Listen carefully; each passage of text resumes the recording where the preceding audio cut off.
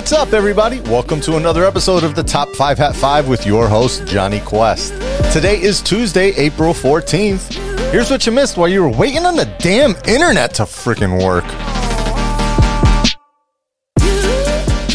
Okay, so the governors of New York and California, they let us know that they were partnering up with their neighbor states to create a sort of coalition, let's call it. Together, they would open up their economies simultaneously, open up their travel and social distancing policies, etc.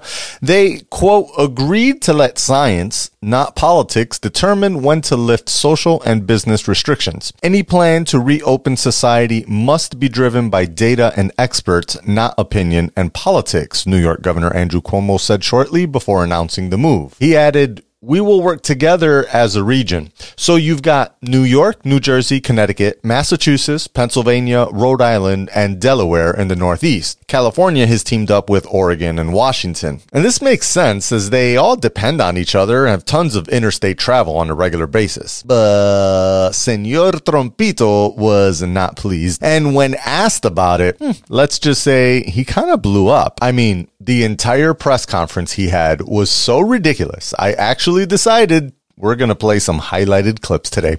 So first, there's this back and forth between him and CBS News reporter Paula Reed, who's pressing him on what the administration actually did during February. You see, he thinks everything we did was right. And they played this whole propaganda campaign video beforehand showing how the media is all liars, except the ones that worship at the altar of DT. She then says to him, "What did your administration do in February with the time that your travel ban got you?" A lot.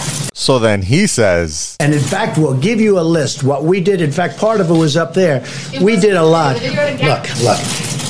You know you're a fake. Yeah, it gets better. Because then he was asked about these governors' plans to open up on their own time. And this dude says, when somebody's the president of the United States, the authority is total.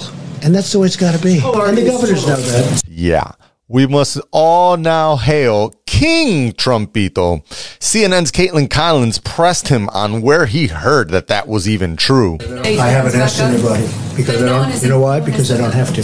But who told you the president has the total authority? Enough. You go, girl. Cuomo was not having any of it. To say I have total authority over the country because I'm the president, it's absolute. That is a king. We didn't have a king. You damn Skippy. I saw Hamilton. I know what's in store for the king. Boom, ba-doo-doo-doom, boom, boom, boo-doo-doo. Were you looking to feel more warm and cozy, or were you looking to get more on edge? Cause it's edge time. I don't know. There's a couple possibly non-scary explanations for it, but it looks like our good friend Kim Jong-un is out there testing missiles again. Cruise missiles this time. Once from the ground, once from a fighter jet. And then I laughed because I was like, wait, North Korea makes their own fighter jets? And then I found out it was Russian-made. Damn Russians. Anyways, the missile made it about 93 miles before crashing in the sea. It's not like we have a pandemic or anything to worry about. Let's remind the world that the nuclear happy and sweetheart bestie of our prez, Kim Jong, wants to pop off missiles into the ocean. So, all right. This could be for a couple possible reasons. South Korea is voting tomorrow for parliament, so maybe they're just trying to show off and remind the South Koreans that they still out here being stupid. It's also possible that it could be the birthday of Kim Il-sung, who's the founder of North Korea. It's definitely not them trying to shoot coronavirus out of the sky or something like that. I mean, that would never make sense. I mean, why? Because they swear that there's 0 cases in their country. And honestly, there's no real way to tell. And if it did come in, how? Questioning face emoji. Okay, so here's your monthly reminder to not reuse old passwords or use the same password on multiple websites. See, if you've been listening to this show for more than a week, you'll probably guess that I'm not a huge fan of Zoom. Now, I think they have great camera compression. The videos look solid. I think they do really fast and easy background masking, and they can handle a lot of people in a conference at once without degradation. See, I like them. Now, I'm not a big fan of their security practices, but none of this is fair to Zoom.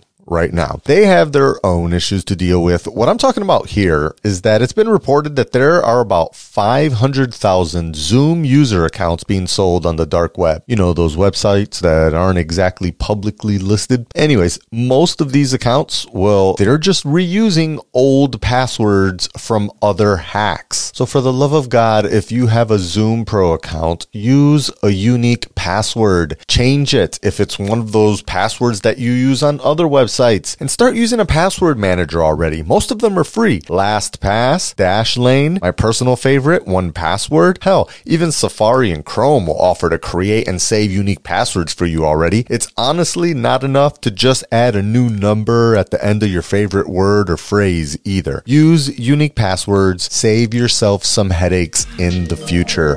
Trust me. Okay, so admittedly, I know very little about Android phones. I'm pretty aware of the big players and a few of the Chinese models as well. There are some that always gather attention, either for being super expensive, radically different, or just plain popular. Others get attention for their crazy specs or crazy prices. OnePlus is one such phone maker that gets praise for low cost and big bang, especially in the cameras department. And today, the reviews of the OnePlus 8 and 8 Pro flooded every tech blog, so I think I had to at least let you know about it. So the OnePlus 8 starts at $700 and the OnePlus 8 Pro is $900. So not exactly as low cost as their previous entries, but still much cheaper than the Samsung S20 that starts at $1,000. And they stepped it up. So what do you get? Okay, Android spec time. They love their numbers. You get a Qualcomm Snapdragon 865 processor, 8 gigabytes of RAM, and 128 gigabytes of storage, plus an in-screen optical fingerprint sensor. And for an extra $100, you can bump them all up to 12 gigs of RAM and 256 gigs of onboard storage. Okay, so what's different between them? All right, so the OP8 is a 6.55-inch screen. It has 90 hertz refresh and a 4,300 milliamp hour battery and 3 rear cameras, a 48 megapixel, 16 megapixel ultra wide, and the 2 megapixel macro camera. That'd be cool for close-up shots. The Pro, though, it has a slightly larger screen. I think it's like 6.7, but that screen has a 120 hertz refresh rate. That makes everything look buttery smooth when scrolling. It also has 4 rear cameras. One of the biggest features that's getting a lot of mention on the Pro model is the wireless charging. This is the first OnePlus device to have Qi charging. This model uses a new Warp Charge 30. Yes, 30 watts of wireless charging. I'm sure that's great for the battery. They're claiming 46% battery charge in 30 minutes wirelessly. That's pretty damn good. The cameras are also supposed to be pretty good compared to Samsung's S20. No fancy low light mode though. The 5G stuff though, that's all over the place. So if you're really thinking about one of these, just talk to your carrier rep and find out which model supports which version of 5G your carrier is doing. I'm telling you, it's all a mess right now. Hey, MKBHD, one of my favorite YouTubers, said it's finally a flagship for OnePlus, and that's a good thing for Android phones in general, I guess. All right, that's my Android wrap-up. Okay, this last story, I thought it was funny, so I'm going to share it with you. Amy Schumer wants to make sure that her kid is just not the butt of jokes when they finally end up going to school. Her son was born last year, and he was named after good friend comic Dave Attell. And they used his last name, Attell. But see, his first name is Gene. Quote, do you guys know that Gene, our baby's name, is officially changed? It's now Gene David Fisher. It was Gene Attell Fisher, but we realized that by accident, we named our son Genital. Genital. Schumer said on her podcast, 3 girls, 1 Keith. That's great. And a good catch. I wonder how long it took them to figure it all out and say it all out together. Well, going with David definitely saved them as they still honor their friend. And it's also her father's middle name too. Good times. Well, Genital. Well, my beautiful people, those are my top 5 news stories of the day. Well, it looks like Obama finally endorsed Joe Biden, even though Trump said there was a story why he wouldn't do it. So that's a thing that happened that wasn't worth the whole story. Anyways, I had to go out in the town today for some paper towels, and surprisingly, almost everyone in my little town had a mask on. I'm impressed. spit guards at the register and people doing the social distance dance in the aisle and all that. So good stuff. Man, maybe we will beat this shit soon. Fingers crossed. As always, remember, my people, to stay focused, proud, and dedicated. I got you with the news.